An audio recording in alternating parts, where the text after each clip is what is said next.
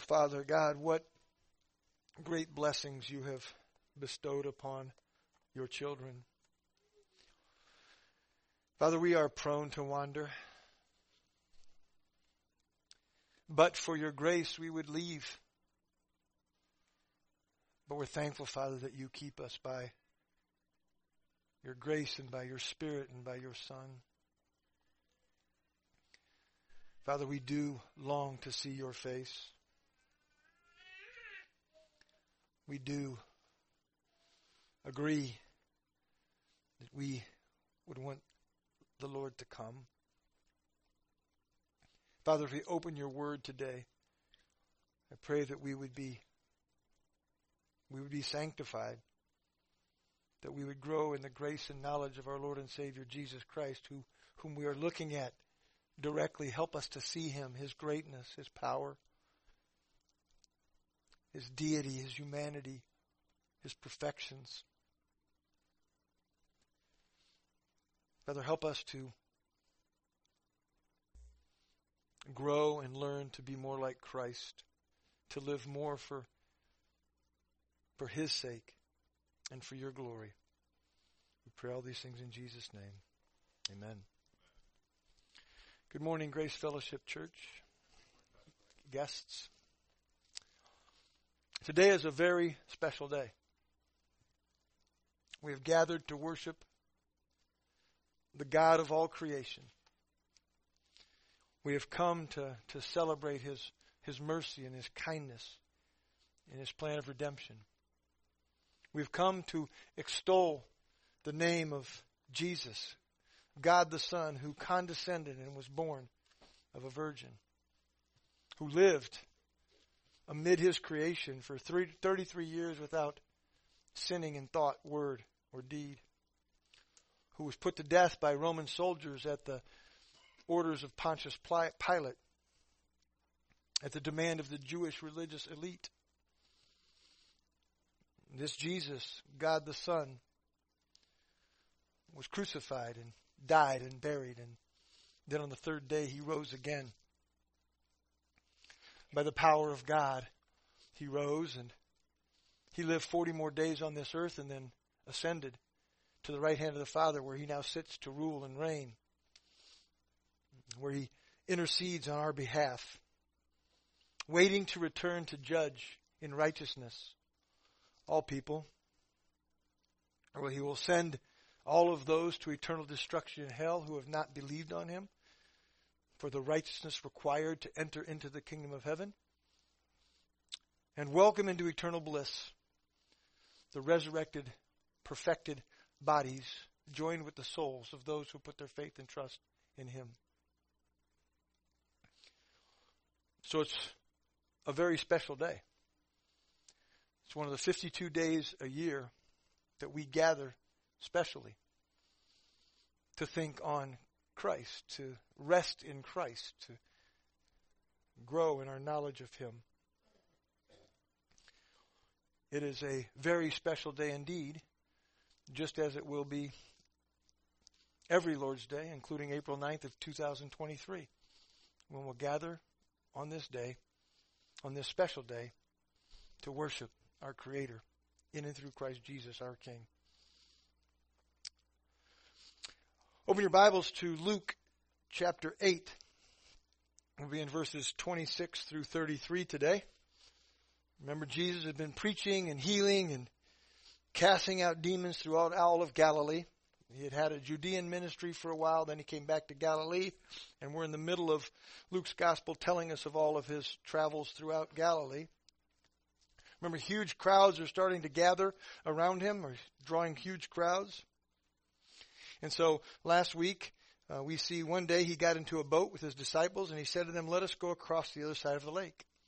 Some conjecture, but he's got all this attention in Galilee and all these, the pressures from the religious elite are growing, and there's crowds following him. And as we saw, he got into the boat and was tired. We're going to see he slept. Getting to the other side of the Sea of Galilee, where was Gentile land.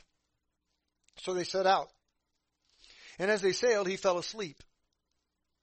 Here he was, resting on the pillow of God's sovereignty. Yes, Jesus in his humanity was tired, and he slept as they traveled across the sea to the other side of the lake. And a windstorm came down on the lake, and they were filling with water and were in danger. A squall, a hurricane-type wind, probably 40 to 50 mile per hour winds came and caused the boat to rock. Waves in the Sea of Galilee as high as 10 feet. And so the disciples, they went and woke him, saying, Master, Master, we are perishing. They were afraid. They forgot that Jesus had said, we're going to the other side. They weren't believing and trusting in that, and so they were afraid, and they woke him. And he woke and rebuked the wind and the raging waves. He woke, and we see in the book of Matthew, he hushed. He hushed the wind and the waves, stopping this. The weather events, we've kind of had this last week. You think about the snow that was blowing and the winds that were blowing and the 40 and 50 mile per hour winds. Just think of God standing, Jesus standing there and saying, stop. And the winds completely would stop and the snow would stop. Showing that he had power over nature.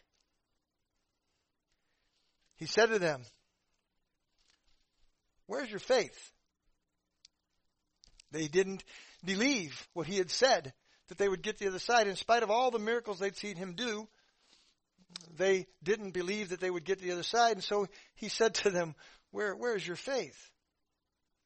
And they were afraid. They were in awe. And they marveled, saying to one another, who then is this, that he commands even winds and water, and they obey him? Who can stop the weather? Who can calm the seas? Who controls the wind? Well, it's God himself, as we saw, as we looked last week. And the disciples are watching this, and they're wondering. They're out in the middle of this lake. There's this horrible storm. They watch Jesus awaken and stop the storm. And then they continue on in their journey, as we will see today. So, stand and we'll read today's passage, verses 26 through 33. Then they sailed to the country of the Gerasenes, which is opposite Galilee. When Jesus had stepped out on land, there met him a man from the city who had demons. For a long time he had worn no clothes, and he had not lived in a house, but among the tombs. When he saw Jesus, he cried out and fell down before him and said with a loud voice, what have you to do with me, Jesus, Son of the Most High God? I beg you, do not torment me. For he had commanded the unclean spirit to come out of the man. For many a time it had seized him. He was kept under guard and bound with chains and shackles, but he would break the bonds and be driven by the demon into the desert. Jesus then asked him, what is your name? And he said, Legion, for many demons had entered him. And they begged him not to command them to depart into the abyss. Now a large herd of pigs was feeding there on the hillside, and they begged him to let them enter these. So he gave them permission. Then the demons came out of the man and entered the pigs, and the herd rushed down the steep bank into the lake and drowned. You may be seated. This is quite an event. You think about 2,000 pigs careening off of a cliff into the sea, the Lake of Galilee, to their death. 2,000 pigs or so. Think about the scene. And then this crazed man who these demons had come out of. This is quite an event. Very, very supernatural. Not something you would see every day. How many of you have seen pigs careening to their death into a lake? How many of you have seen a crazed man, a lunatic, delivered from demons? Christians tend to struggle with the supernatural doings of God. Either Christians seem to chase after these supernatural events, these doings of God, chase after them and try to manufacture them, or try to downplay and explain away God's supernatural dealings with his creation. One of the supernatural things that Christians struggle with that we see in today's passage is the work of demons in the life of a human being. Demonic possession, oppression, is indeed supernatural. Not something we can really explain or really want to deal with maybe. In Kenya, they focus lots on this supernatural act of demons. Lots of casting out of demons and binding demons and destroying demons in the mighty name of Jesus. You hear it lots in Kenya, chasing after this supernatural occurrence and control of. And then you have the other side, this what I would call overly conservative Christians who want to deny that demons even exist. We're so afraid of the supernatural, they want to act like they aren't even real. We cannot look at today's passage and ignore the reality of demons existing and affecting people. Given that Scripture is given to us to apply to our lives, we need to deal with demons today.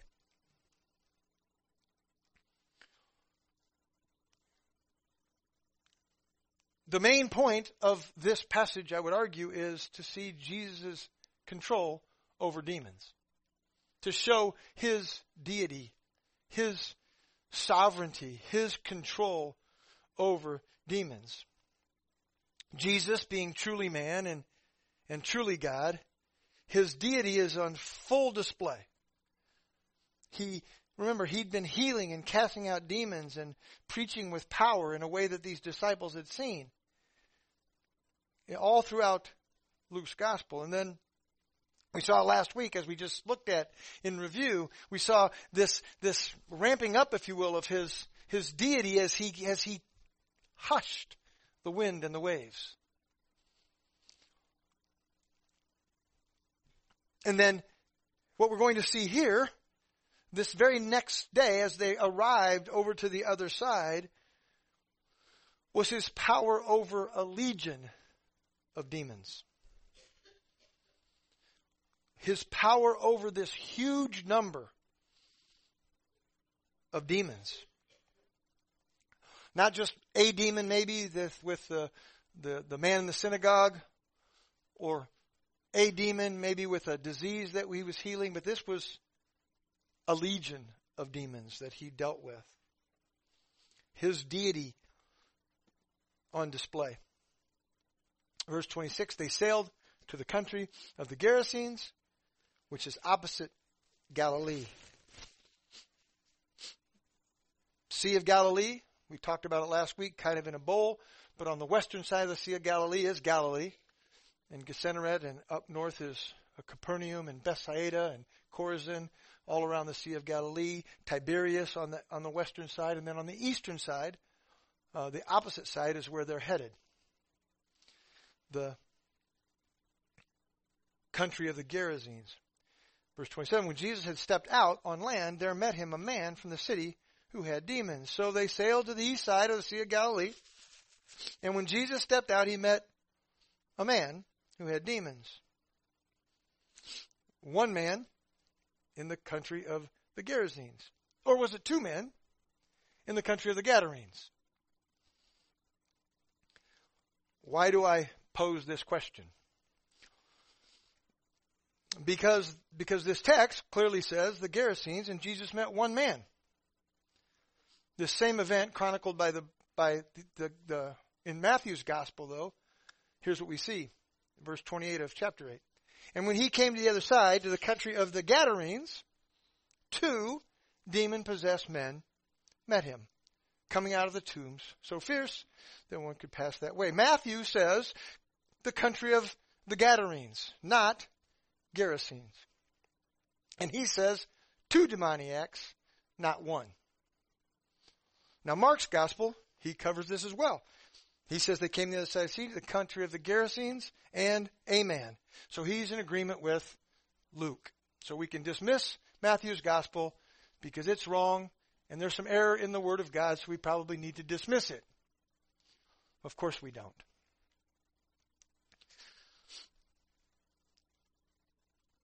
there's no error in the Bible. And what we view as discrepancies aren't discrepancies. These kind of things actually make me trust the Bible more, not less. And I'll explain to you why. Because these are honest accountings of men that were carried along by the Spirit of God through their eyes, through their personality, through their experience. Luke and Mark refer to the country of the Gerasenes. They are referring to a small village called Gerasa, which was very near to the shore of the Sea of Galilee. Whereas Matthew refers to a city called Gadar, a larger town, probably maybe even the capital of that area. But the region was known as the country of the Gerasenes.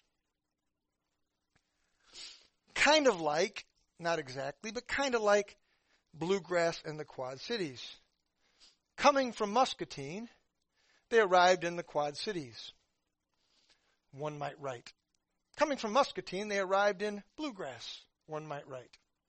Bluegrass actually goes to schools in the Davenport School District. So it's like a two ways you could describe that event. Or we could say Tony and I went to Planned Parenthood. Or we could say Brother Tony and I went to Iowa City. Both accurate statements. They're not contradictory. They're just saying the same thing in a different manner.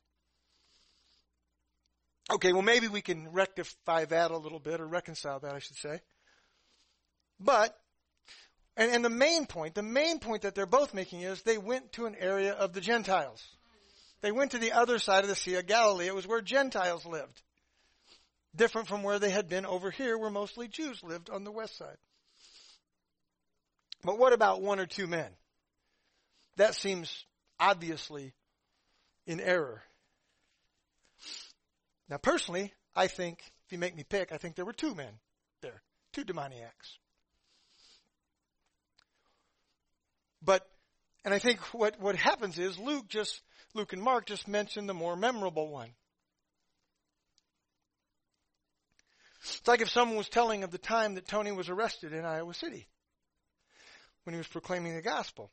They could say, a man was arrested while proclaiming the gospel. And actually, there were at least two men there, because I was there when he received his ticket.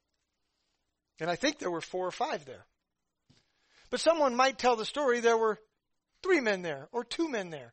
Or they might simply talk about the one who was more prominent, who was more memorable.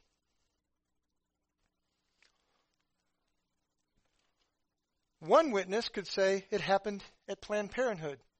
Another witness could say it happened in Iowa City. So, Luke and Mark don't say there was only one. They just mention a man there.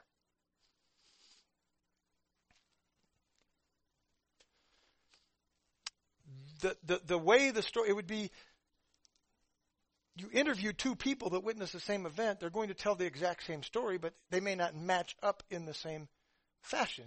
But what's important about the story is Tony was arrested for proclaiming the gospel.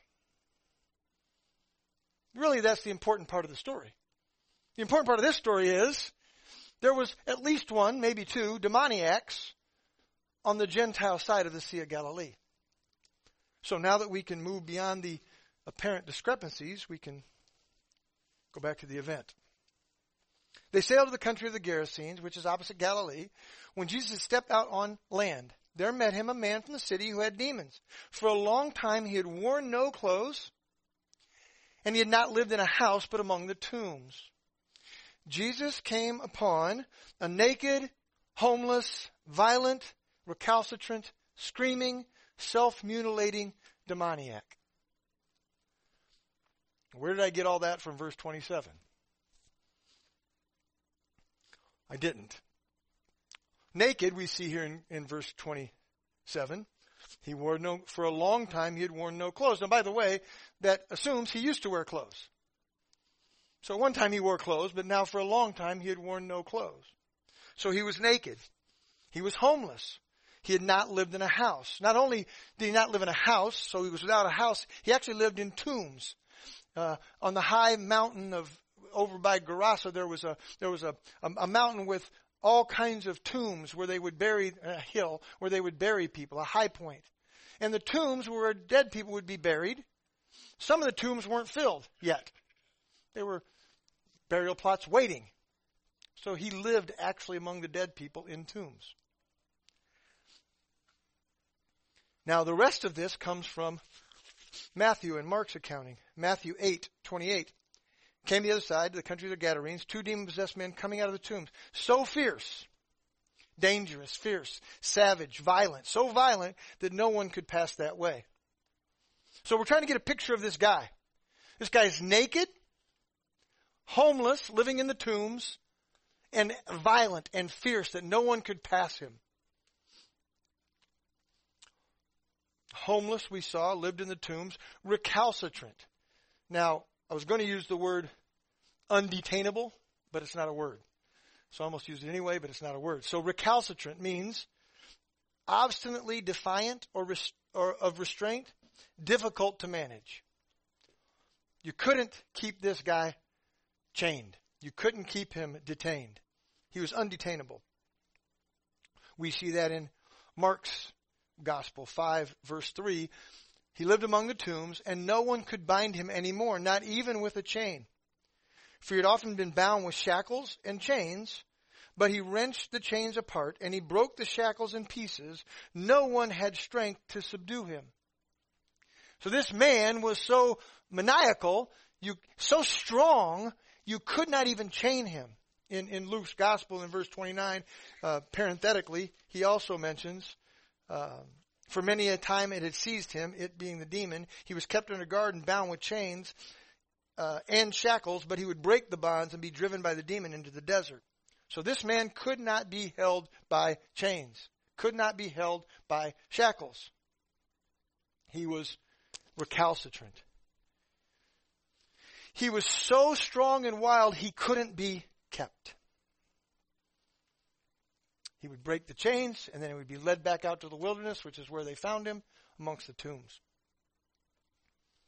Verse 5 of Mark's Gospel. Night and day, among the tombs and on the mountains, he was always crying out, screaming. This crazy man was naked, homeless, living amongst dead people. He was violent, he was recalcitrant, and he was kratzo. Kratzo. Of the cry of a raven. Ah! Ah! Ah! This is what this man was. He was naked and homeless and violent and could not be chained. Ah! Is how this man lived. He was wacky. And he was self-mutilating. We also see in Mark's Gospel, cutting himself with stones. He would cut himself with stones. He was a cutter. By the way, a quick sidebar, we don't seem to have as much of it as we did a couple, 3 years ago, but there's a time where there was a big craze among young adults to be cutting themselves. It's not mental illness, it's demonic. You're dealing with a demoniac that's cutting themselves. Deal with that appropriately. The gospel of Jesus Christ.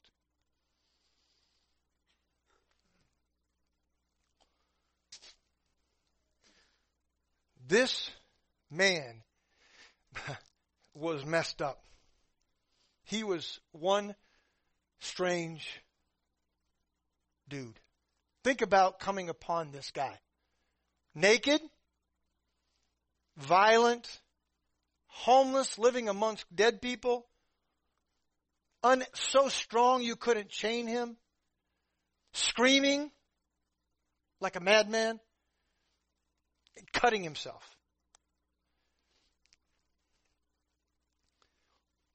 Why was he so crazy? Why was he so mentally ill? He wasn't mentally ill. He had demons. daimonion. When Jesus stepped out on land, there met him a man from the city who, daimonion, used in another place, daimitsomai, to have, to possess, demon, evil, supernatural spirit. This man was demon possessed.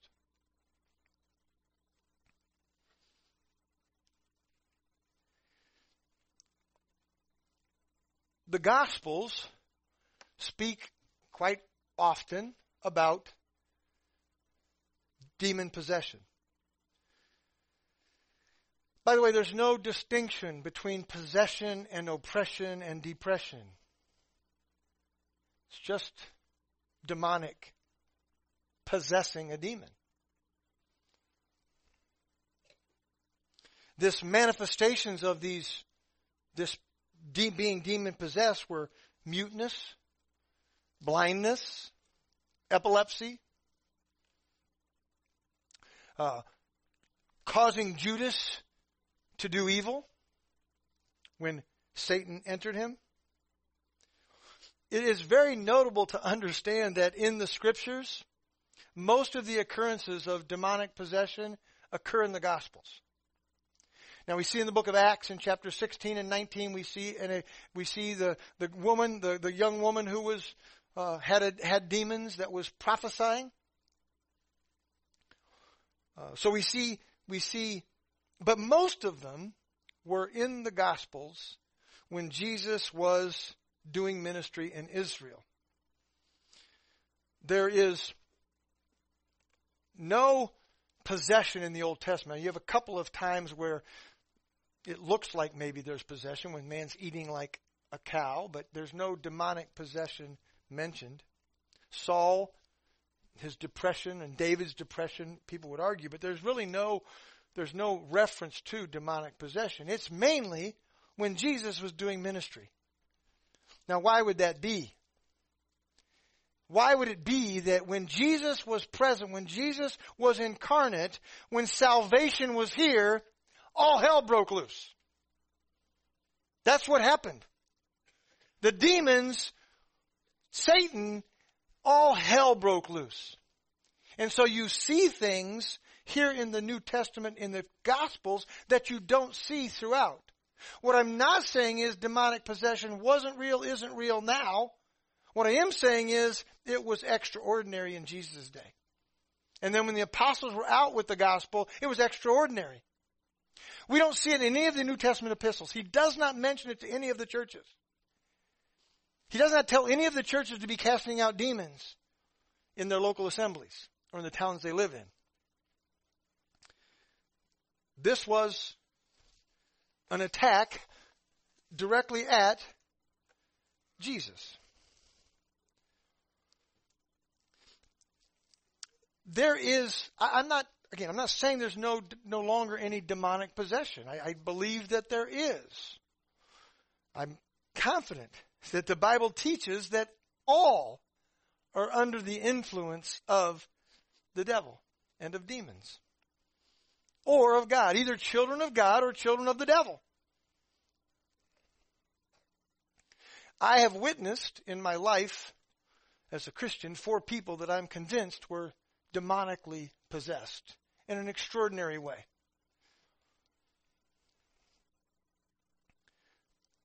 Manifesting in what was very, not like this guy at all necessarily, but in some ways, from my eyes view, very much extraordinary, and this is demonic possession.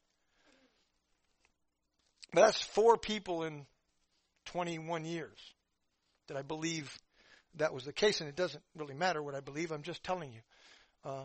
It's rare. Now, again, oppression, depression, possession are all demonically produced.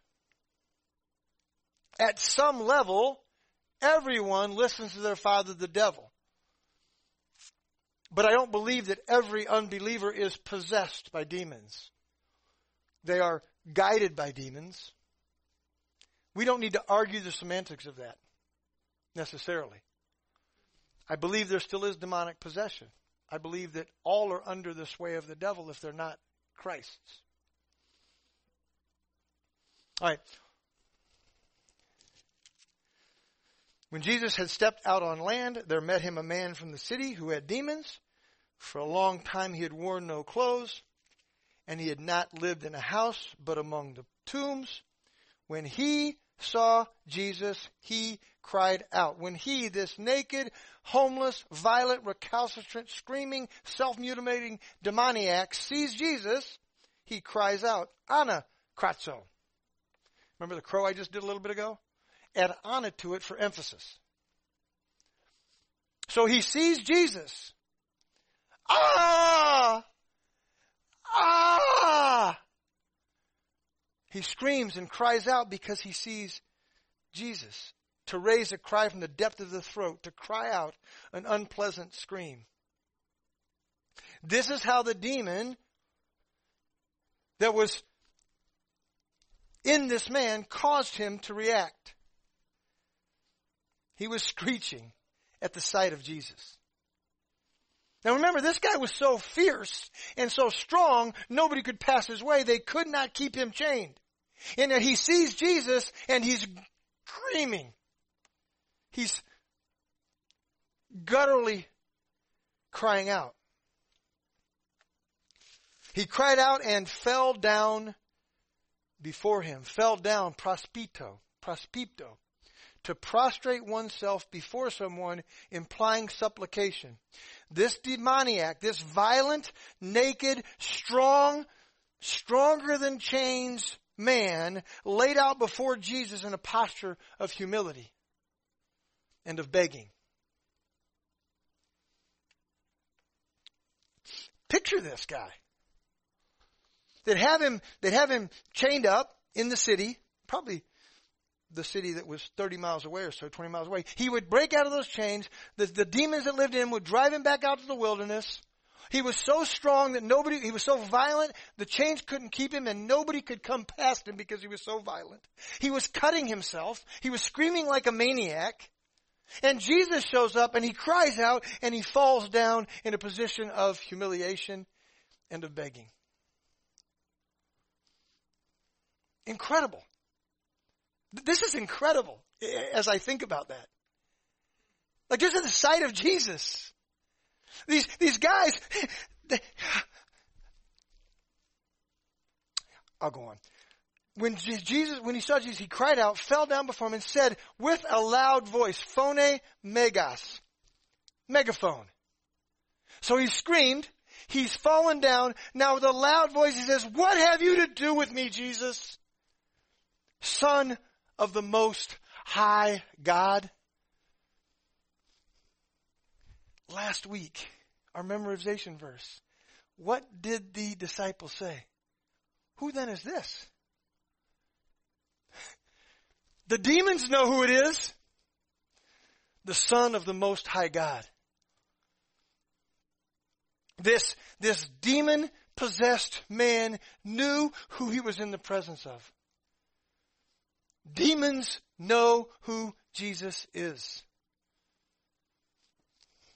Those demoniacs you might come in contact with, maybe the 4 that I think actually were demoniacs from my perspective, they know who Jesus is.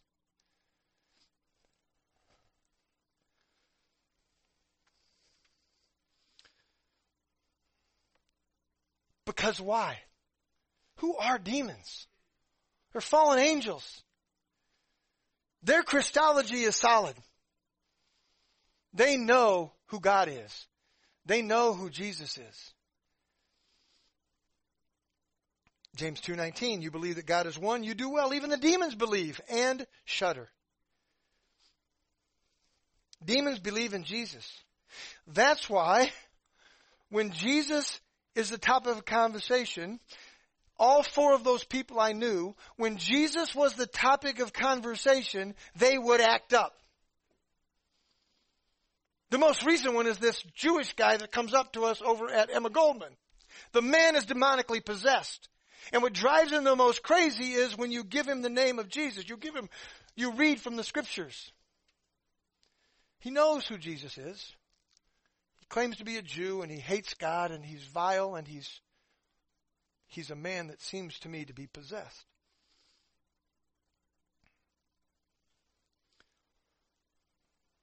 This demoniac was simply doing what demons know to do, what they know the truth to be. Philippians 2:10. So that the name of Jesus, every knee should bow, and in heaven, on earth, under the sea. This demoniac, controlled by these demons, knew he was in front of, and it caused him to lay down in front of him and beg him. He saw Jesus. He cried out and fell down before him and said with a loud voice, "What have you to do with me, Jesus, Son of the Most High God? I beg you, do not torment me." Begging not to be tormented. What is that? This dude just got off of a boat. He's got off his boat. After coming across the sea, he gets off, and now this man, this crazy man, is laying before him, begging him not to torment him. Torment. Bazanizo.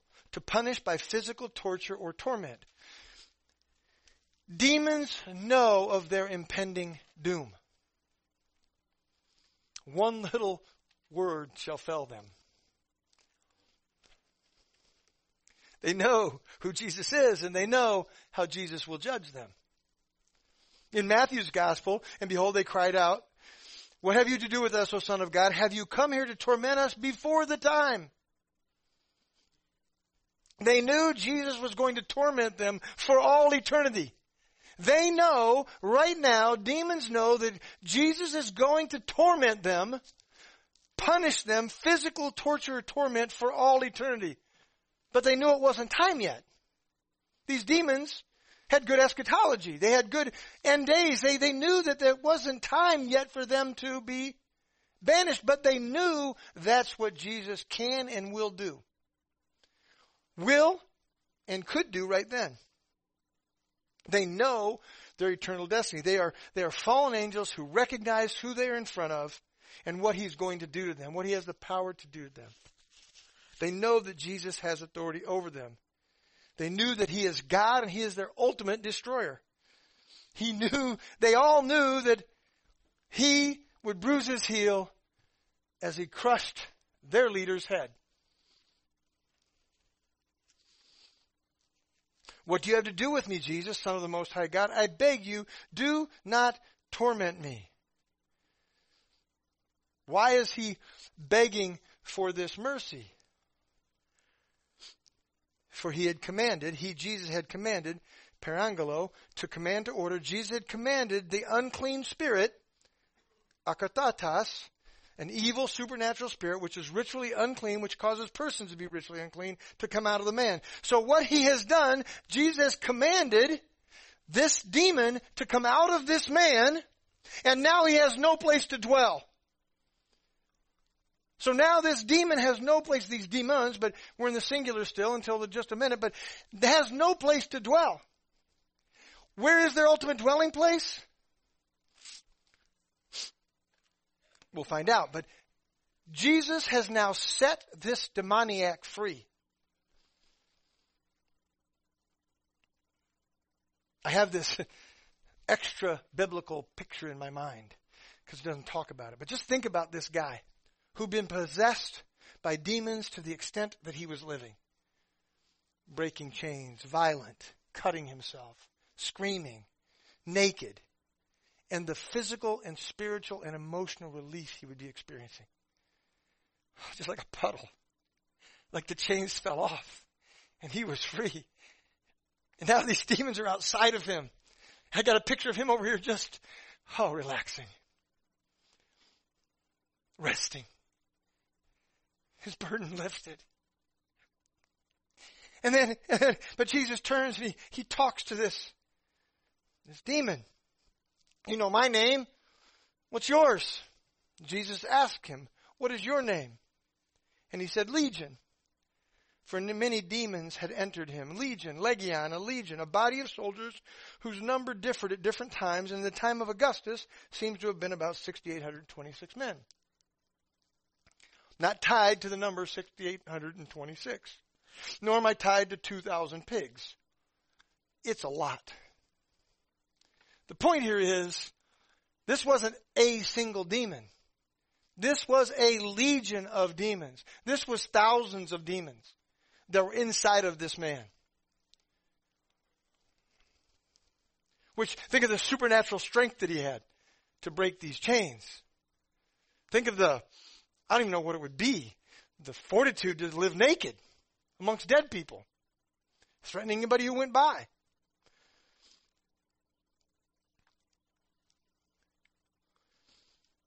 This was much greater than the demoniac deliverances they had seen up to this point. Healing diseases, man with a withered hand, casting out these demons, for sure, but now we're talking about thousands.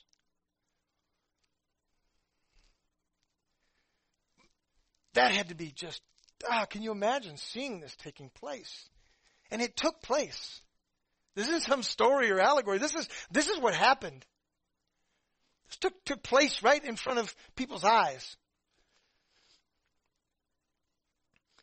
So, what is your name? Legion, for many demons had entered him. And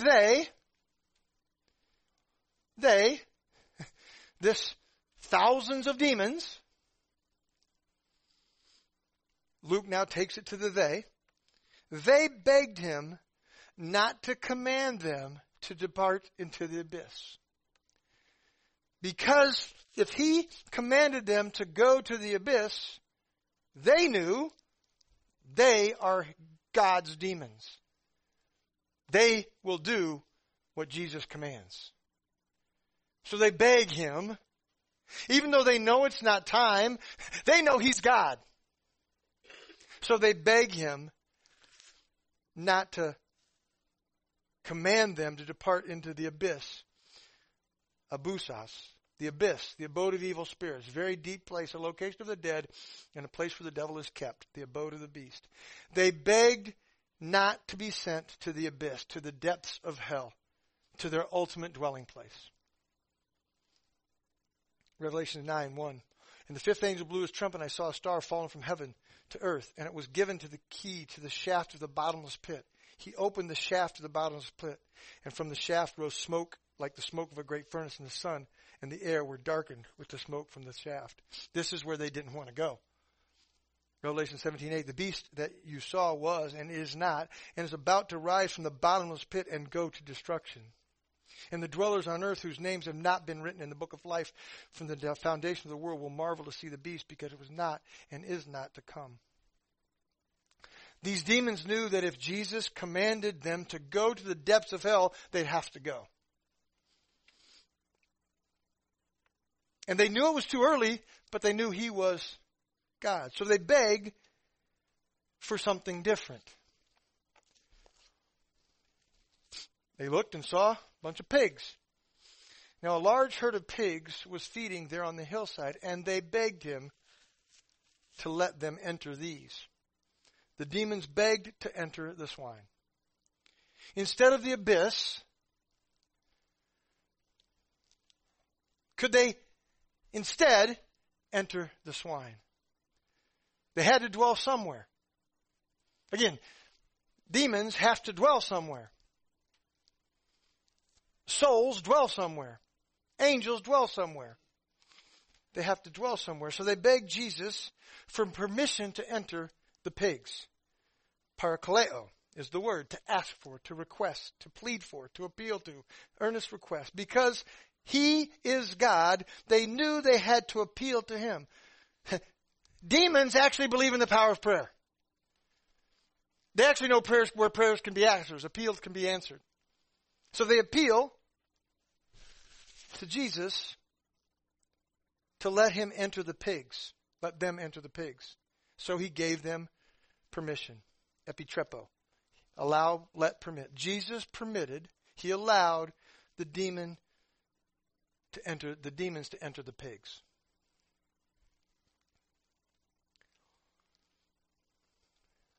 So he gave them permission. Again, we know from Job the devil is God's devil, and we know demons are God's demons. And there's not a rogue molecule. Seen or unseen, there's nothing that isn't under the complete power and control of Jesus Christ. And we see it here. Here Jesus is commanding a legion of devils. They're begging him to not go to the abyss. They want to go into the pigs. And he gives them permission because it's not time for them to go to the abyss. Then verse 33. Then the demons came out of the man and entered the pigs. And the herd rushed down the steep bank into the lake and drowned. Again, get the visual. This demoniac, this crazed lunatic is now freed and resting. And then these demons, this legion, this thousands of demons are begging Christ, Jesus, to not send them to the abyss. Let them go in the pigs. And he grants them permission to go in the pigs. And then these pigs hurl off the edge of this cliff down into the Sea of Galilee to their death, to drown. These demons saying, if I can't ruin a person, at least let me ruin some of God's creation. At least let me take something to their death. And we'd rather go drown at the bottom of this lake, of this Sea of Galilee, than go to the abyss. Now, we are going to consider greatly next week the reactions to this event. We're not going to do that right now. But I think it's interesting how Jesus values one or two demoniacs, human beings created in the image of God, far more than he values 2,000 pigs. And for those that just had this discussion the other day with people in my life that actually seemed to care more about the animals that were freezing out there the other night, or that's what came to mind, than the people that might be freezing out there the other night, we've got this whole animal thing pretty whacked. The animals are at the discretion of God, are they not? 2,000 pigs died this day to the glory of God. We'll look at that more next week. I want to close today considering our battle with demoniacs. Our battle with demoniacs. As I talked about earlier, I have no way to determine whether someone is demoniac, possessed by demons, or just under the sway of the devil.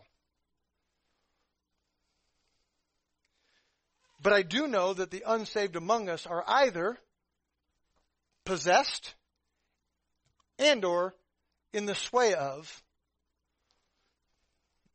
the evil one. And I do know that our battle with demoniacs and demonically influenced people is not a physical battle. Ephesians 6:12, for we do not wrestle against flesh and blood, but against the rulers, against the authorities, against the cosmic powers over this present darkness, against the spiritual forces of evil in the heavenly places. This is still true today. Our battle is not with people. It is with demons.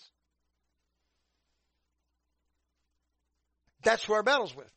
Our battle is not with people.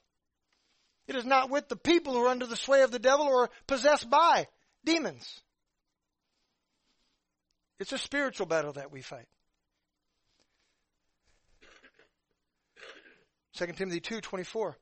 And the Lord's servant must not be quarrelsome, but kind to everyone, able to teach, patiently enduring evil, correcting his opponents with gentleness. God may perhaps grant them repentance, leading to a knowledge of the truth, and they may come to their senses and escape from the snare of the devil after being captured by him to do his will. Whether they are in the snare of the devil or demons live in them, were fighting a battle for their souls to release them from that. Everyone is under the sway of the devil unless they have been born again.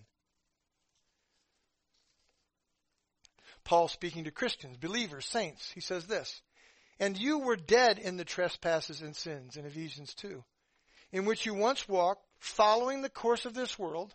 You Christians, you used to follow the course of this world.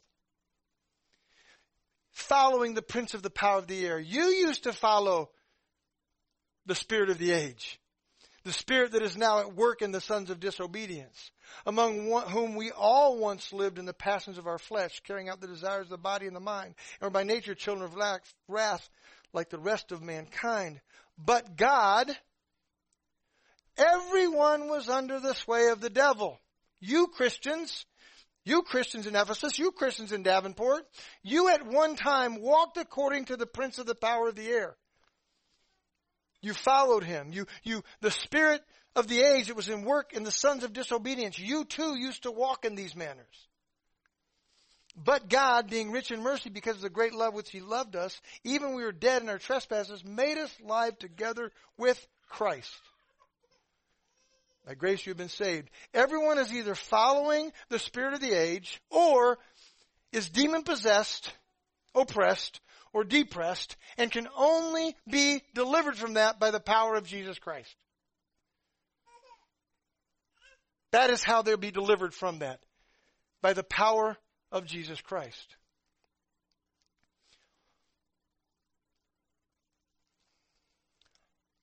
Revelation 12:11, "And they," God's people, "have conquered him," the devil, "by the blood of the Lamb and by the word of their testimony, for they love not their lives even unto death." It is with the blood of Jesus, the power of Jesus, that we have victory over demonic rule. Colossians 1:13, "He, Christ, has delivered us from the domain of darkness and transferred us to the kingdom of his beloved Son."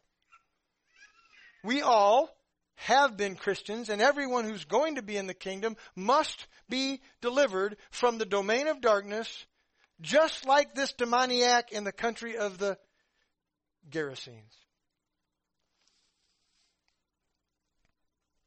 When we are delivered from the dominion of darkness, from the power of the spirit of this age, we are given what? We're given the Holy Spirit. 2 Timothy 1, "By the Holy Spirit who dwells within us, guard the good deposit entrusted to you." The Holy Spirit dwells in those who have believed that Jesus died for their deliverance and their deliverance from sin and from Satan.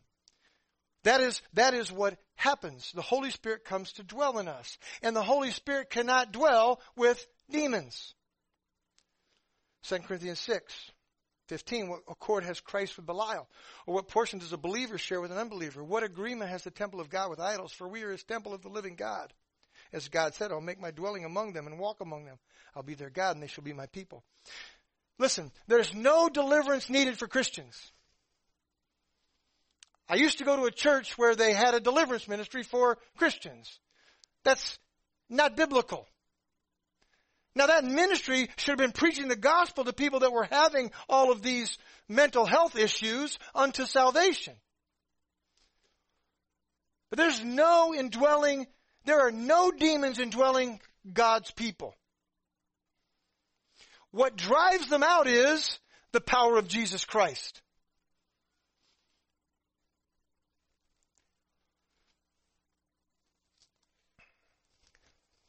God will not dwell with demons.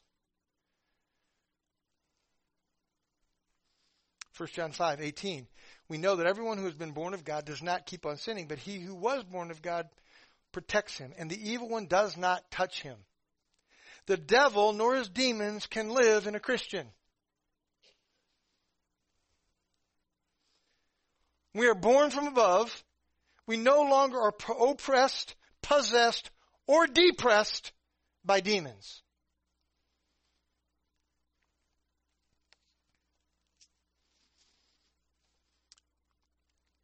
Our battle for souls requires the power of Jesus to remove demons and demonic possession and the devil's sway.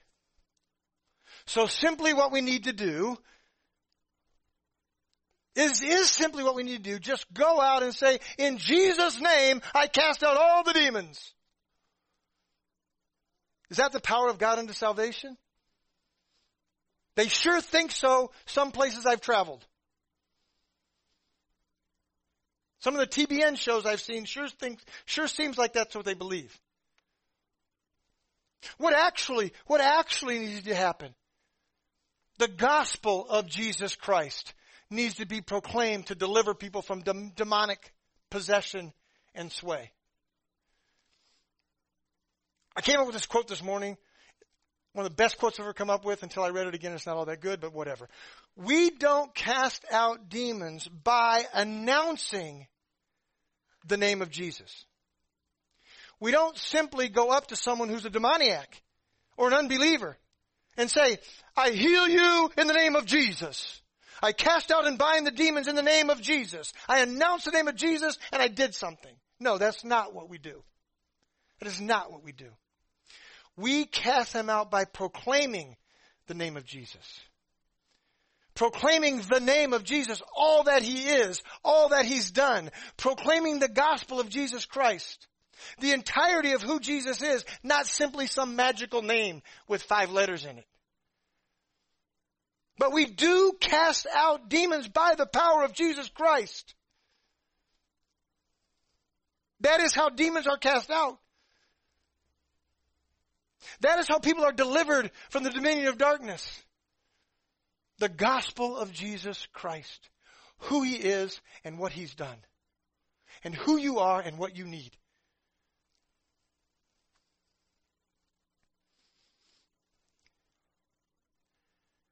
When we proclaim the gospel and the Spirit of God moves, all the demons will forever leave the person who has them, never to return if they would believe on and confess Jesus Christ as Lord. Unbelievers in this room, you ever find yourself saying, I can't stop whatever it is I'm doing? I sure wish the devil would let go of me. Believe on Jesus for the forgiveness of your sins. Confess Him as Lord and the demons will be gone. Never to return. Your chains will fall off. You'll be set free. Not to a life of perfection. To a life of forgiveness. And growing in holiness.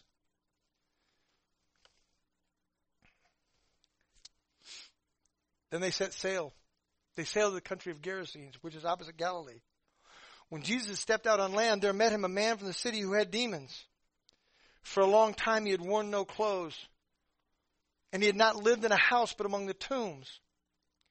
When he saw Jesus, he cried out and fell down before him and said with a loud voice, What have you to do with me, Jesus, Son of the Most High God? I beg you, do not torment me. For he commanded the unclean spirit to come out of the man. For many a time it had seized him. He was kept under guard and bound with chains and shackles, but he would break the bonds and be driven by the demon into the desert. Jesus then asked him, What is your name? And he said, Legion, for many demons had entered him. And they begged him not to command them to depart into the abyss. Now a large herd of pigs was feeding there on the hillside. And they begged him to let them enter these. So he gave them permission. Then the demons came out of the man and entered the pigs, and the herd rushed down the steep bank into the lake and drowned. Closing thought.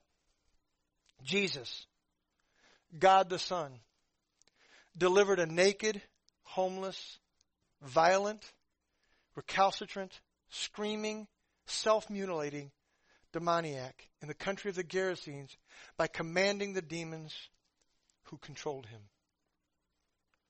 Some 2,000 years later, the power of God contained in Jesus Christ is still delivering His people from demonic control by the power of the gospel.